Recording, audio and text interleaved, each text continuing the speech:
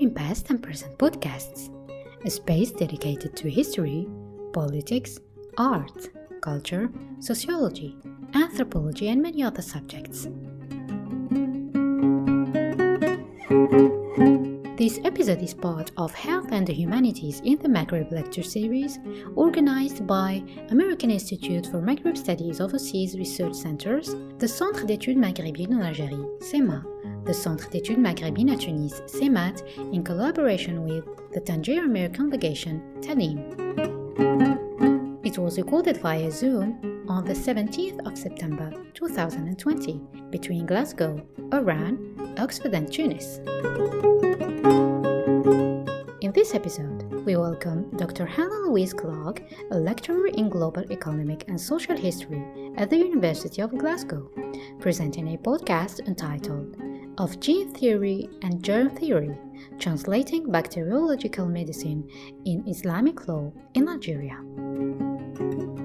James McDougall, Professor of History at St. Anthony's College, University of Oxford, moderated the lecture and debate.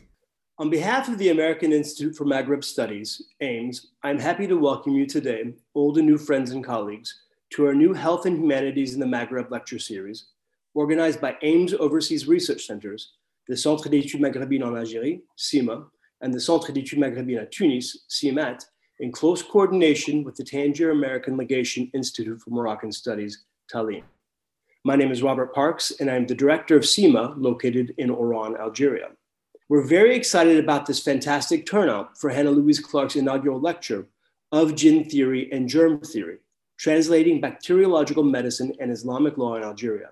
We're all a bit oversaturated with health discussions in Zoom, and so we're very pleased to see that close to 140 people registered for today's lecture and that close to 100 people are with us now. The conditions within which we currently live has made us think about our work in so many ways.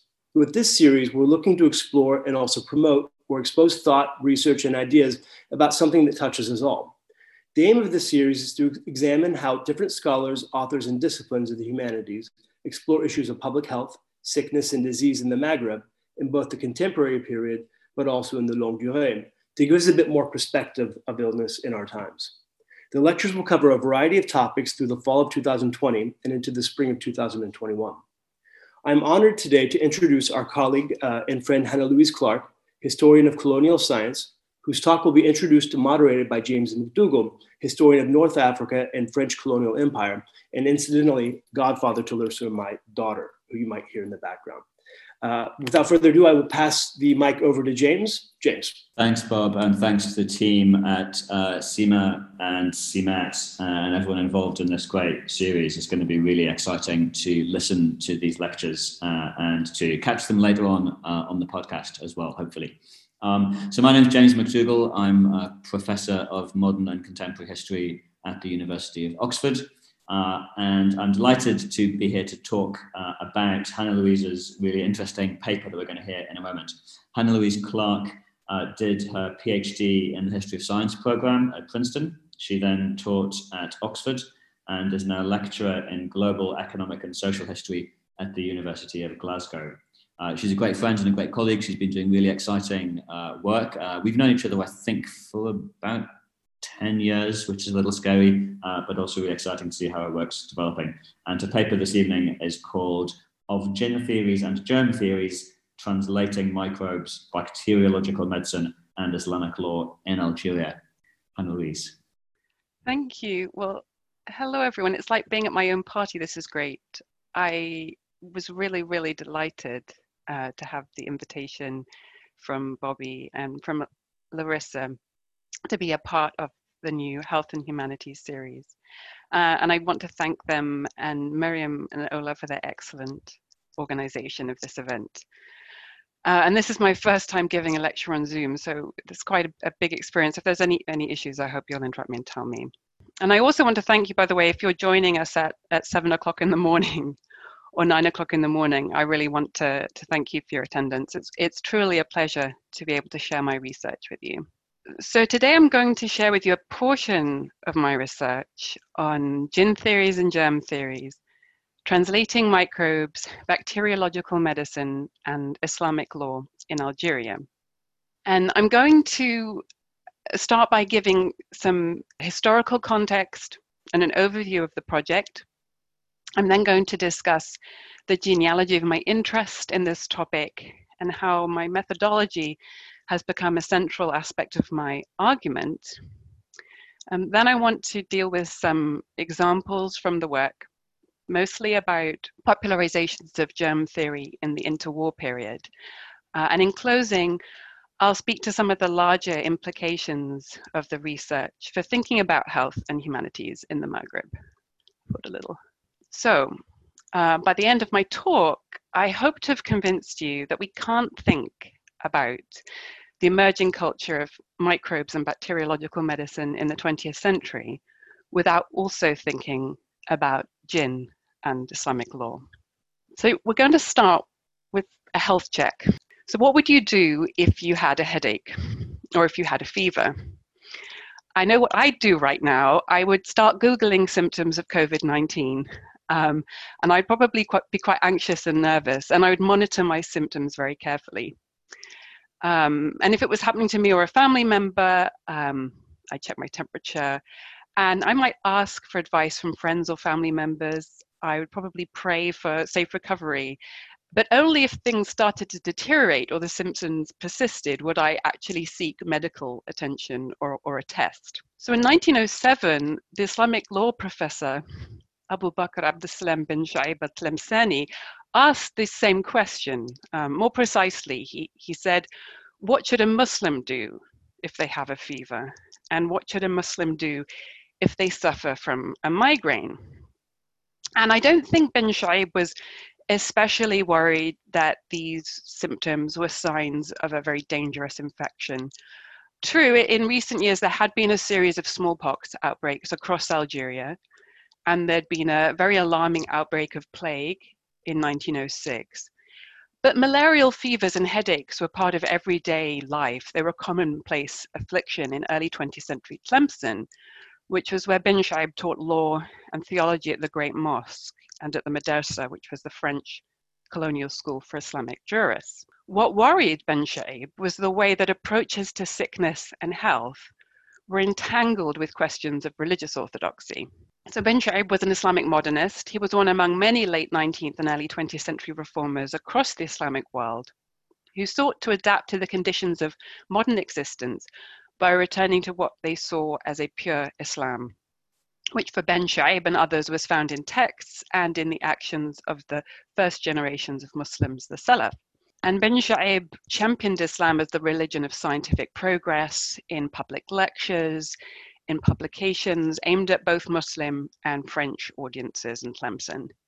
And it was in an article for the history journal Revue Africaine that he asked about headaches and fevers. And he said, one can imagine that for the young generations who've received instruction, scientific medicine will soon replace empirical medicine and talismans for treatment of headaches, fevers, and other common complaints.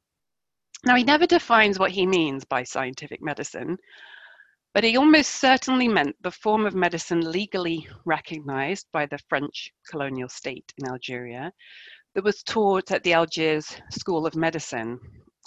He might have been aware of pathological anatomy or antiseptic surgery or Pasteurian hygiene. We don't know. What he is clear about is that without this education, he worried, Muslim sufferers would continue to frame their ailments in terms of possession by spirits, by jinn, born of fire, mentioned in the Quran, referred to colloquially as Junoon, and they would persist in turning to diviners or exorcists, talaba, such as Masoud bin Fadl here, and they would maintain trust in protective amulets, haruz, and undertake ritualized visits to the shrines of saintly Marabit, much like Catholics who sought miracles at Lourdes, he noted. And this is the tomb of Sidi el-Kisi. You'll go there to deal with the fevers I talked about. So most of bin Shu'aib's contemporaries, however observant or not they might be, ascribed illness and accidents to God's will and invisible forces. And after all, jinn are canonical in Islam. And Algerian Muslims sought spiritual as well as physical remediation for illnesses. And I might add that Algerian Jews and European settlers were no different. And in fact, they shared some overlapping beliefs and practices. But according to Ben Shaib, people who believed in the healing powers of saints were not Orthodox Muslims, and their faith in this type of moral medicine marked them as apostates. So I've undertaken a study of how Algerians reworked jinn theories in the wake of the violence that followed the French conquest, and how they continued to rethink belief in jinn in the face of new social and technological realities. Was it lawful to consume medicines prepared by non-Muslims or to seek treatment from them? And what about the legality of novel techniques such as quarantine and vaccination that became a formal legal requirement following the passage of an administrative decree in 1908?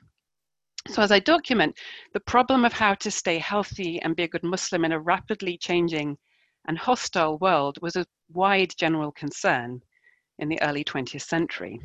And in addition to specialists of Islamic law such as bin Shaib, I look at other mostly Muslim intellectuals, all of them men, including Algerian medical auxiliaries, pharmacists, journalists, but also unlettered villagers and colonial officials. And looking at how different individuals and groups assimilated germ theories allows me to get at three interrelated issues. So first, the changing dynamics of health, healing, and power, and the continuing relevance of metaphysical ideas of health alongside secular and materialistic approaches. Second, the resourcefulness of Algerians in reconciling Islamic law, which they saw as fluid and negotiated, with French colonial edicts and new ideas and technologies. And third, the complex role of scientific medicine and colonialism in reordering and reinforcing patriarchy, as different nationalist and colonial elites mobilized Islamic law to promote germ-based hygiene, and in the process dismissed women's jinn-based health practices. And so this research uses a wide range of sources in Arabic, English, and French to capture different ways in which germ theories were transmitted and taken up. And these include treatise of ijtihad, questions and answers prepared by a mufti, popular petitions, newspaper articles, advertisements, posters. And just to give a bit of historiographical context, so Pied Noir hagiographers write as if bacteriological medicine were the exclusive achievement of French men of science. But this view has long come under challenge by historians such as Anne-Marie Moulin, John Strawn, Mathieu Fintz, for having close ties to the racial ideologies of the so-called civilizing mission and of settler colonialism. And this work is very important, but it does focus on French and settler scientists and actors, and there's been no reception history of germ theories by local Algerian society or in local languages until now. And all too often in my own work as well, the history of colonial medicine and its agents and its institutions and policies and their underpinning legal frameworks has been mistaken for the whole history of bacteriological medicine in Algeria. And because of the focus on European interpretations and applications of germ theories, it has been harder to see the kinds of continuities of thought and practice that historians for other world regions have identified. And I'll just give one example here, which is Nancy Toms's work. Toms has done a lot of work on reception of germ theories. And in this book, The Gospel of Germs, Toms talks about continuities in how progressive era North Americans responded to threats to health. And she emphasizes the daily work of women to keep their families healthy, to keep their houses clean, rather than the work of men in public health laboratories. Barnes and Rogaski are among some of the other scholars who find enduring continuities rather than ruptures or a germ revolution. So in the limited time that we have, I'm going to examine a few snapshots from my research that reveal some of these continuities across gene theories and germ theories, and that illuminate health as more than simply a French colonial concern And the examples I'm going to talk about mainly appear in newspapers and publications immediately following the First World War. In the broader project, I talk about the ethics of using French medicine, and I won't be talking about that here, but it's something that we could potentially discuss in the Q&A. So I said I'd talk a little bit about the genealogy of this project before I dive into the research. And here's some pictures of a much younger Hannah Louise looking very gleeful in some Algerian archives. Every time I show this picture at the bottom to an archivist, they shriek because I've got felt tip pens, which should never be allowed in archives.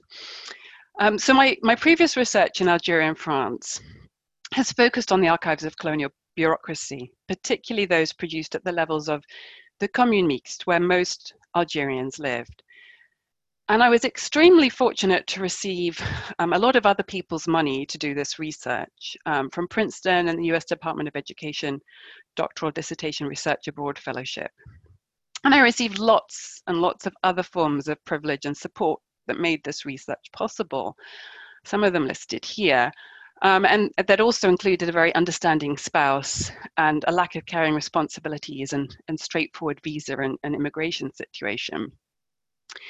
And in my earlier research, I used these archives to amplify, in particular, the historical experiences of Muslim medical auxiliaries, who were linchpins of the colonial bureaucracy of healthcare, and who are the main subject of my book manuscript. And medical auxiliaries were 100% bin Shaib's young generation instructed in scientific medicine. They were a very tiny number of teenagers who'd graduated from French schools with a certificat d'études primaires, which was a rare distinction. They had taken an exam in Arabic and French, and they were admitted to a 2-year or 3-year with internship course of study at the Algiers School of Medicine. And their curriculum was designed by one of the co-founders of the Pasteur Institute of Algiers, Henri Soulier, who also took responsibility for teaching them. So they're really this young generation educated in scientific medicine par excellence. If any Algerians could be said to be deeply educated in bacteriological medicine, it was them. And I recall when I came across a record of a dialogue between the Algerian Jewish student Chaim Abel Levi Bram, who interviewed these young men in 1907, the very same year that Ben Shaib is talking about scientific medicine. And he reported that they said, one of these pupils, to prove that he'd grasped well the role of microbes, told us that he would compare these invisible beings when he spoke of them to his co-religionists to jinn, considered by natives to be the cause of illness. And Levi Bram's dissertation identifies these students as some of the first, if not the first, North African Muslims to make this jinn-germ connection, and to seek to popularize Pasteurian germ theory in this fashion. And On Barak's book, On Time, tells us that Sayyid Qutb makes the same move, describing neonatal tetanus as a type of jinn called the qarina, but this wasn't until 1910, so the Algerian medical auxiliaries possibly got there first. And I was always fascinated by this little story, but I wasn't really sure how to take it further. And over time, my personal circumstances changed. This is a genealogy, really, of my interest in the project. So I had 2 children, and I was diagnosed with type 1 diabetes. And caring for my children and establishing new health routines made me reevaluate a lot of things in my life, including my research. Because so much managing health and symptoms of illness happens at home without ever involving doctors. And I'd been aware of this theoretically. So medical anthropologists talk about lay therapy management, and medical sociologists speak about the symptom iceberg. And what they mean is, just like only 1/10 of the iceberg is visible, only about 1/10 of illnesses ever actually make it to the doctor's office. And if you look at this little visualization, you can think about the visible part of the iceberg as being the history of medicine and the history of healthcare, whereas everything hidden beneath the waterline is the history of health and the history of care. Now, it's one thing to know this theoretically, but it's quite another thing to live it. And it wasn't until I was living this that it really made sense to me. And I think this is perhaps something we're all confronting, we're all more aware of because of the COVID-19 pandemic right now. And I should add that I'm very invested in scientific medicine and in the wonderful Scottish National Health Service because I depend on it. I depend on injecting insulin to stay alive. So I would definitely wear both of these T-shirts, for instance. But let's not kid ourselves. Scientific medicine doesn't guarantee a life free of pain and complications. It can't promise you a good life. In the 21st century, we know the science of COVID-19 is uncertain. We know that scientific medicine is relatively weak in many areas, including mental health, including spinal injuries, just to name a couple. So how much more so was this the case at the beginning of the 20th century, when laboratory science was contested and uncertain, when apart from smallpox and diphtheria vaccinations, scientific medicine has no effective interventions in its arsenal. And when French medicine, to bring it back to the Algerian context, French medicine was hardly available at all to Algerians. So Bin Shaib's enthusiasm for scientific medicine was really quite out of proportion to what it was capable of delivering. So all these life experiences are why I became more and more interested in the hidden part of the iceberg, that is the history of health and care, as something that really matters. And with support from the Leverhulme Trust, I started to make use of archival resources that were available to me online and in the UK because I couldn't travel. And these sources included a remarkable book of Ilm al-Ramal, compiled by the 18th century Talib Sayyid Said Abdel Naim, who claimed to have seen jinn with his own eyes. I'm not going to go into this in detail, but I'd be happy to talk about it a little bit more in Q&A. And also, because I was living in Oxford at the time, and every weekend I used to take small children to the Pitt Rivers Museum, also known as the Dark Museum to my children, because it has very low lighting.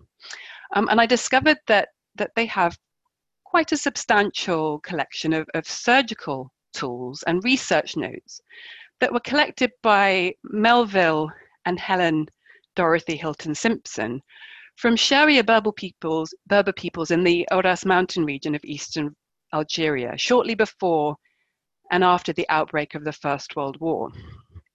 And in fact, the Pitt Rivers Museum, it has about 689 objects collected by them. And they were gathered in the area between Batna and Biskra. And their objects are more than a quarter of the entire Algeria collection in the Pitt Rivers. And the Hilton Simpsons field notes are divided between the Pitt Rivers in Oxford and the Royal Anthropological Institute in London. And it was some notes from London that became key to how I'm thinking about jinn theories. So the Hilton Simpsons interviewed Sharia peoples in the Ouras, as I said. And I'm going to say that Dorothy Hilton Simpson was as much an ethnographer as her husband, even though she didn't get a PhD and was never listed on any publications, because she did a lot of the information gathering as well. And it was in one of their notes where they talked to an informant who attributes minor illnesses to Arab jinn. And the Hilton Simpsons report that Arab jinn did, quote, little serious harm, just like the old-time forays of Arab raiders. So the Arab raiders had used a similar kind of military technology to the Sharia. And they sought to take tribute rather than to kill excessively. So Arab jinn were similarly annoying, but they weren't life-threatening. So what about more serious diseases? Well, their informants told them that epidemics such as cholera, typhus, and smallpox were caused by armies of Jenoun, known as Wachs, who invade a village and strike down the inhabitants. As proof of which theory, the Hilton Simpsons were told that the victims in their delirium raved and shouted as if they were in battle. And the Hilton Simpsons go on to say, the armies of Jenoun, which caused the serious epidemics mentioned above, are called French because the harm they do is considerable. The reasons for this doubtless being that at the time of various insurrection, the French have been obliged, note the use of language there, the French have been obliged to send punitive expeditions into the Aurès, and certain villages in the Ghezira Valley have been made aware of the effect of artillery. So this account might have been collected before or immediately after the First World War, I don't know. But according to these informants, Jenoun produced physical illness and mental confusion in those that they possessed. But the presence of jinn also diagnosed unequal power relations that threaten public order and collective well-being. Jinn theories were filtered through social experiences of new people and of new technologies.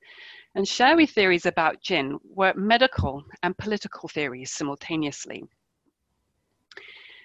And for me, reading this document was what you might call a stubbing my toe kind of moment for me, for two reasons. One, because this was the first written evidence I had seen that the experience of colonialism and its structural inequalities didn't just make people sick. The experience of the violence of French conquest was so brutal that it actually led people to collectively reimagine the experience of being ill. So that was the first thing that struck me. And the second thing that struck me was that I had encountered villagers from the Ghezira Valley before, and I'd read about their health problems in a letter in the archives. In fact, in my article expressing entitlement in colonial Algeria, I opened the article with a letter that villagers in Douar Ghezira were responsible for the writing of. They were frightened by a great disease, and they petitioned a local representative of French authority for a doctor to come to the sick during a serious epidemic in 1917 that colonial officials thought was typhus. And so in that article, I argue that following the introduction of punitive sanitary laws, European, Jewish, and Muslim villagers in the Commune Mixte start to try to assert claims to doctors from the colonial state. And villagers across religious confessional boundaries sometimes acted together to ask for a doctor, because it was pretty much the only thing they could ask the state for with any reasonable chance of success. So, reading the account of Wachs, these French Jenoun that caused serious illness, led me to see new dimensions to the villagers' request.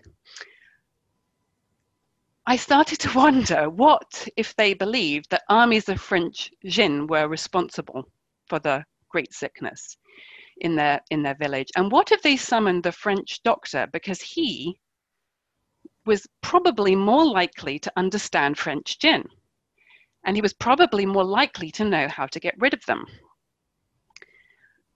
So, having previously not really seen this in an entirely secular light, once I had this stub your toe moment, I started to see jinn. In this letter, I started to see jinn almost everywhere in my sources. And I started to test and develop my ideas from these sources, learning from outstanding work. And here's just some examples, some work on jinn by scholars such as Amir al-Zain, Amal Hassan Fadlullah, Ellen Amster, Ali Reza Doustar, and Ali Olomi. And I was also taking in some very exciting work by historians of science and Islam, including Marwa Shakri, Khaled Fahmy, Leor Halvi, and Daniel Stoltz, among others. And unlike many of these scholars, I'm not an historian of Islam. I'm not an Islamic studies scholar by training. So what is really helpful for me in the arguments that they're making is how they show Islamic tradition as a very plural and complex tradition comprising different disciplines and different genres of practice. And they document how different individuals, different people of faith and different groups are using positivist science and European technologies as resources or as strategies. So I was reading this and encouraged by a mentor, Helen Tilley, to think seriously about the role of Islamic law and legal pluralism in my own research. So most of the sources I'm going to tell you about very shortly present germ theories in relation to different interpretations of Islamic law, and almost none of them mention jinn. But leaning on the Ghasira Valley precedent, I realized that when people wrote or talked about germs, they almost always, indirectly at least, are talking about jinn. And the reason I think this is because most of the texts I'm going to talk to you about, and most of the texts I found, have to do with keeping the home clean and with important areas of social reproduction such as breastfeeding, weaning, and the proper care of infants and children. And these were all things that I'd been busy with myself as a parent.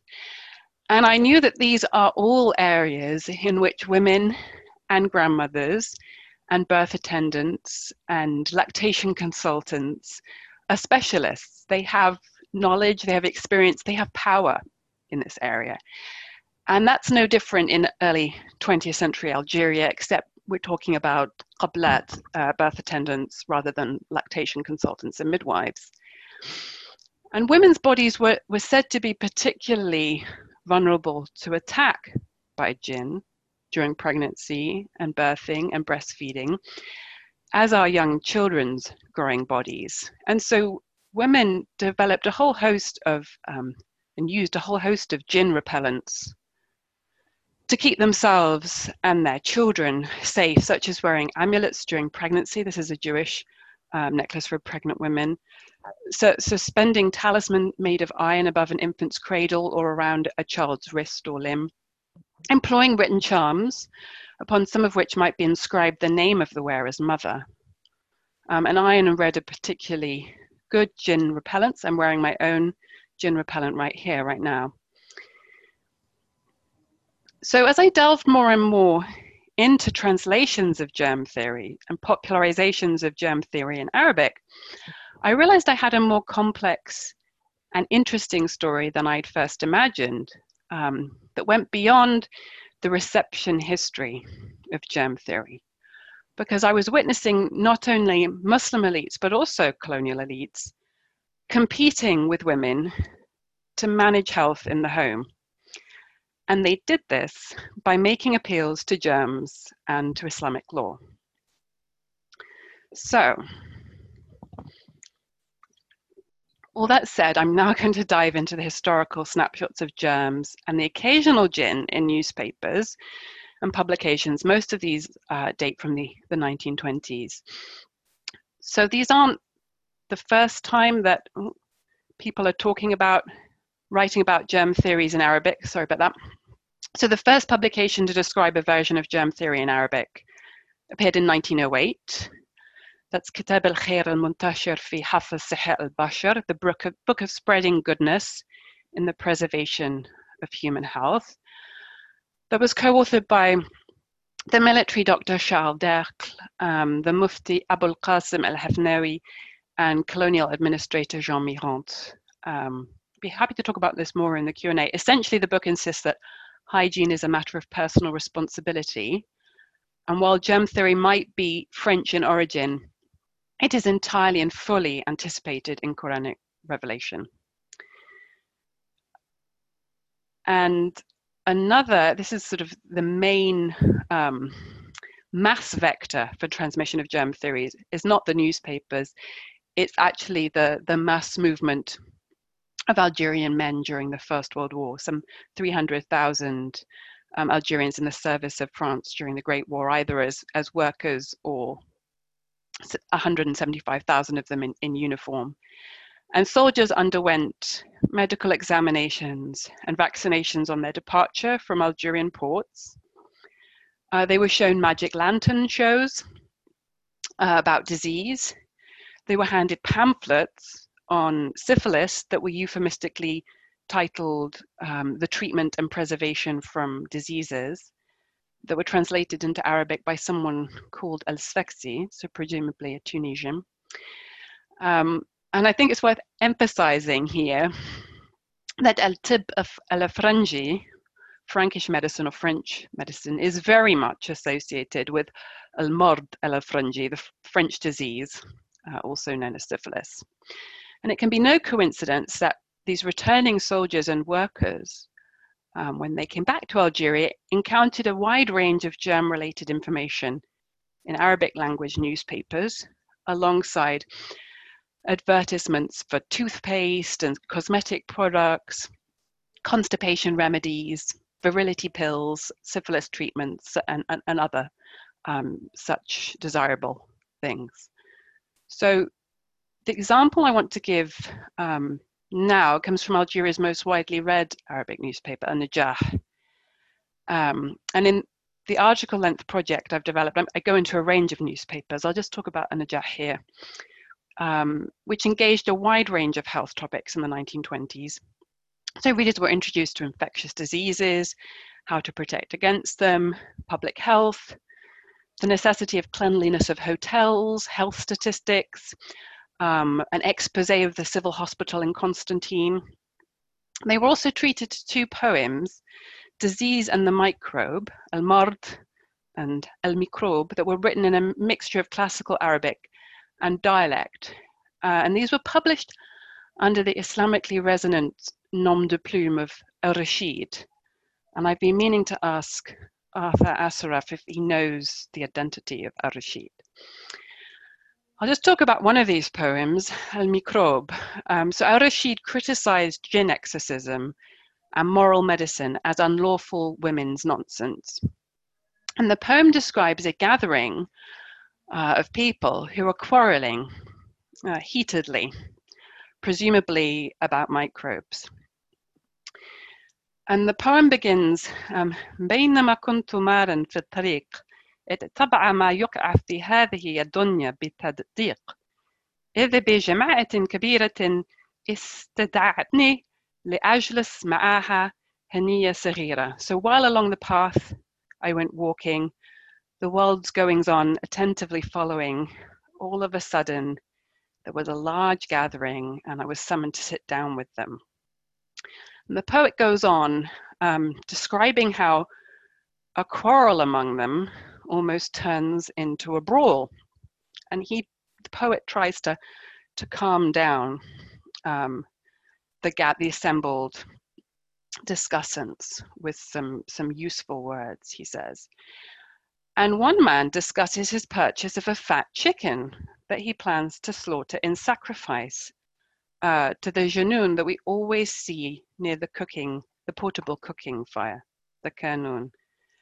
The Arabic's really hard to translate here, but what I've got is فقال إن الدجاجة الصفراء اشتريتها لأذبحها في النشرة وحفكم إنها السمينة اشتريتها بقيمة ثمينة لا تليق إلا للجنون الذين دائما نشاهدهم قرب الكانون. So this yellow chicken that he bought to sacrifice and is fat, and he bought it for a heavy price, for expensive price, is only fit for the janoun that we always see sitting near the hearth. And the use of language by the poet is sometimes obscure to me, but it's very interesting because he talks about this person, the person who, the man who is planning to sacrifice this chicken. He says that this man was ka'al-marra yatakhanathu. So he was like the woman displaying effeminate manners.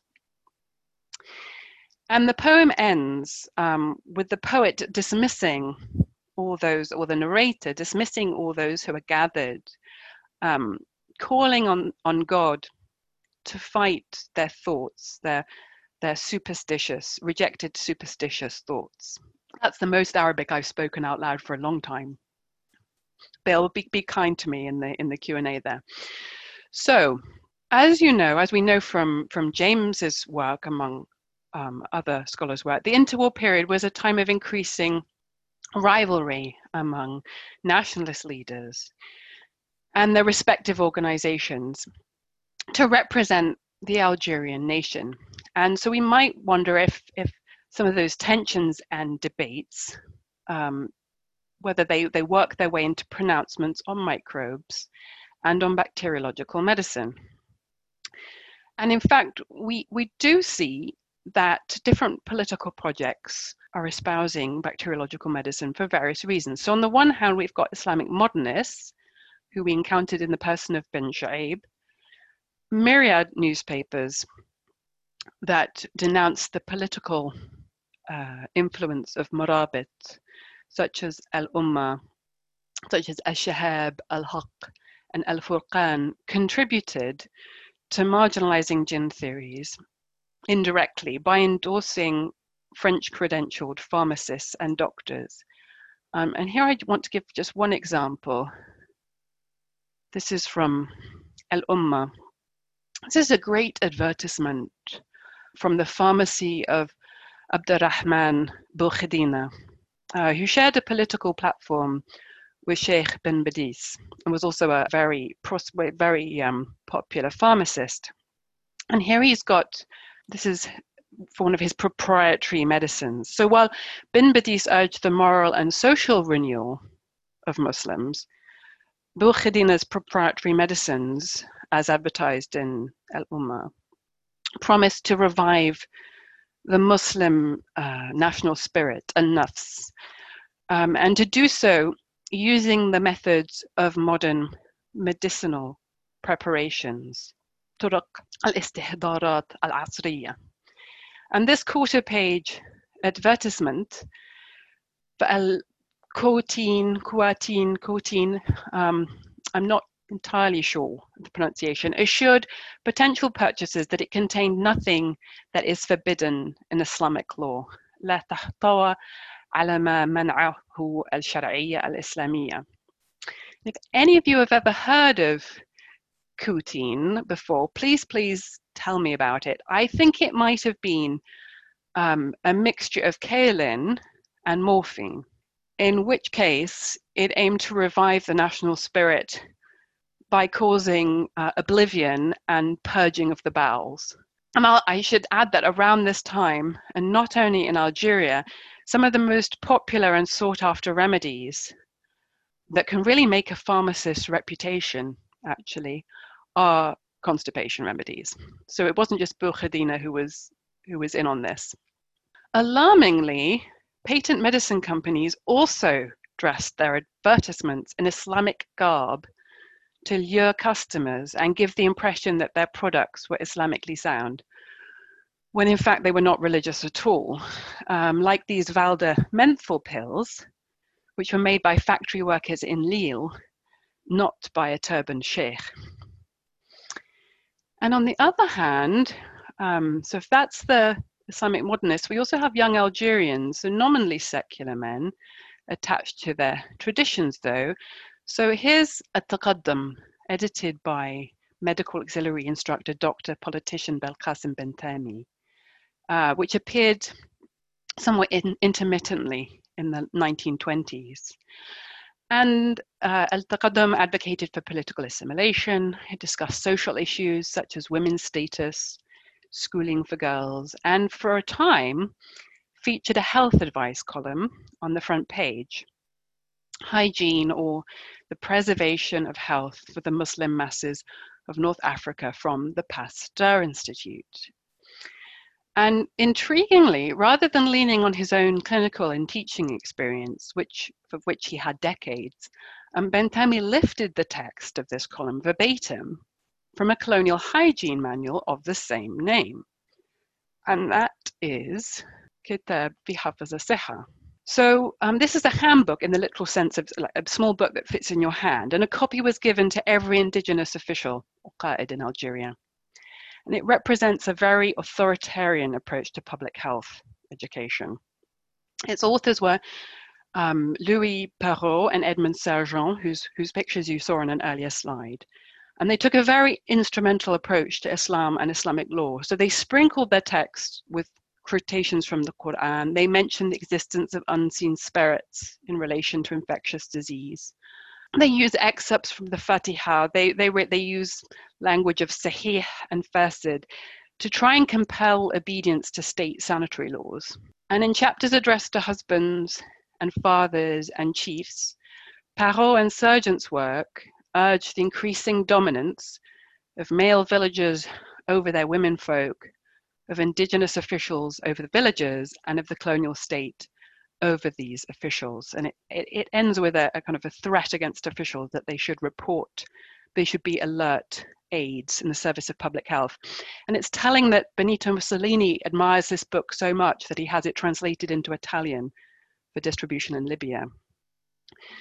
So when Bentami repurposes extracts from this book in his newspaper, this had the effect of subtly repositioning them so that a project for achieving top-down colonial state control became a project of self-uplift within the family unit. And it's telling to me that one of the first topics Bentami covers in his column was breastfeeding, a choice which highlights the complex role of colonialism in reinforcing patriarchy in Algerian society. So gone was women's careful management of the dangers, the health risks of jinn during breastfeeding with protective amulets. Instead, male readers were told to instruct and supervise new mothers to give the breast on a strict scientific schedule, so not until 12 hours after the birth, and then every 2 to 3 hours from the second day only. And I should add that I first translated these passages of advice when I was breastfeeding my own very small child. And the guidance is really completely ridiculous and unachievable in the 21st century, let alone for early 20th century rural women, or urban women indeed, living under colonial oppression without piped water, without electricity and adequate nutrition. So unfortunately, Bentami and the authors of Kitab fi Hafz as-Siha pay little heed to what memorizers of the Quran would have known much better than they. So in the advice on breastfeeding, an injunction from Surah Al-Baqarah is used, stipulating that the mother should be allowed to breastfeed the child for 2 full years, even following divorce, when the father would normally take custody of the child. So far, so good. This is mobilized to support the statement that a mother should breastfeed the child herself and not use a wet nurse. And in Third Republic France, wet nurses were seen as a very dangerous vector for disease. The hygiene advice given was actually in diametric opposition to divine revelation, since the same Quranic verse continues to say you commit no error by hiring nursing mothers, as long as you pay them fairly. So Perrault, Sergent, and Bentami have the intention of promoting Pasteurian medicine and scientific breastfeeding by using Islamic language to make the advice and presumably those who bestowed it appear trustworthy. And medical auxiliaries who studied under Bentami and took this information into the field with them. So these ideas enjoyed wide circulation. So in the wider project, I look at many more examples, and I conclude that public health popularizations, particularly in the interwar period, encouraged Algerian people of all classes to reconsider but never give up their belief in jinn. So in writings by Islamic reformers, there's an attempt to displace jinn, and there's outright condemnation of murabit and of women's superstitions. But medical auxiliaries and French officials also attacked murabit, but they and others found it pedagogically useful to use jinn ideas to promote germ theories, especially among unlettered rural populations. And so in doing so, they took a diagnostic concept that had previously encompassed social and political healing, as we saw in the Shawi theory of Jinn, stripped it of power relations and morality and focused it more narrowly on personal hygiene, personal responsibility, and public health and hygiene. In closing, I would like to just discuss briefly one of the ways that using Jinn theory as a subject and as a method opens critical perspectives for health and humanities in the Maghreb. And we can talk about more in our discussion as well. Because I believe deeply that our work as historians must speak to larger audiences. I want to say a word about how this project could help teach medical students. Algeria's medical schools took the really tremendous and important step in 2018 of introducing a compulsory humanities module, Santé, Société, Humanité, which is aimed at producing a profession willing and able to treat patients holistically. And each university has developed its own program. Many of their learning materials are available online, and they're very informative, of a high quality. And I'm extremely proud, I should say, of the fact that my research on medical auxiliaries and smallpox vaccination has been useful to some of the designers of this curriculum, and it's fed into some of their learning materials. And I just want to draw your attention to the program for the Université d'Alger. So you can see that it has a lot of historical content. And this history really emphasizes the role of medical professionals. And in all the slides that I looked at, there's one mention of midwives and another of tabibs, but mostly the focus is on first European doctors and then their Algerian successors. And this history is very important, certainly, for building a sense of professional identity. But there are complementary stories that could also help doctors in their work and in their interactions with patients, such as the importance of domestic medicine and women's care work historically and up to the present. And it did surprise me that the curriculum doesn't actually talk about Jinn. And yet we know from the work of medical anthropologists like Mohammed Mabtool and others that religious cosmologies of illness are still very important to many people and have to be considered in clinical settings. So today, Algerian women enroll in medical studies in far greater number than Algerian men. And because of the COVID-19 pandemic, religious explanations for disease are at the forefront of many people's minds, not only in Algeria. So I think there's no better time to refine our understanding of health and medicine in Algeria's past, to make it more capacious, to include women's experience and care that happens within the family and in the home, and to think about the public health benefits of germ theories that are also Jinn theories. So I began with questions posed by a worried Abu Bakr Abdeslam bin Shu'aib, and it's only fitting that I give him the last words. So towards the end of his life in 1937, bin Shu'aib expressed disappointment in the young generations whose minds he had spent several decades trying to mold. And he condemned their failure to embrace germ theories of disease. He wrote, "However educated they may be, the Muslims of Algeria attribute considerable influence to the mysterious. They always believe that they are subject to attack by invisible and dangerous beings, the elusive Jinn." So I wish to add only that being able to present this research to you has been an honor, and I very much look forward to our discussion. Thank you. Okay, thank you very much, Hannah-Louise. And I'm going to hand over back to Bob. Thanks, Hannah-Louise. Thanks, James. This was great. It was an excellent lecture, and it was a really rich discussion. And I want to thank everyone who's still with us. I see that we have 27 of our original 60 people out of the 130 or 140 who signed up who are still there. So thank you for sharing your time with us. This was a great first inaugural lecture. It really, I can't sort of express how happy we are, and want to thank everyone for being here and participating in it. So thank you once again, Hannah Louise. It was really a great lecture, and James for taking your time. Thanks so much, everyone, and for your wonderful questions. I feel very lucky to have had this opportunity to speak with you all. Thank you. Oh, well, I don't want to say goodbye to you all, but thank you and farewell. And I hope we all meet again in happier times. Stay well, everyone. Thank you for listening to Maghreb in Past and Present podcasts. To see related slides, please visit our website www.themaghrebpodcast.com. Other episodes are also available on iTunes and Podbean. For more information on our podcasts, visit our Facebook page, Maghreb in Past and Present Podcasts.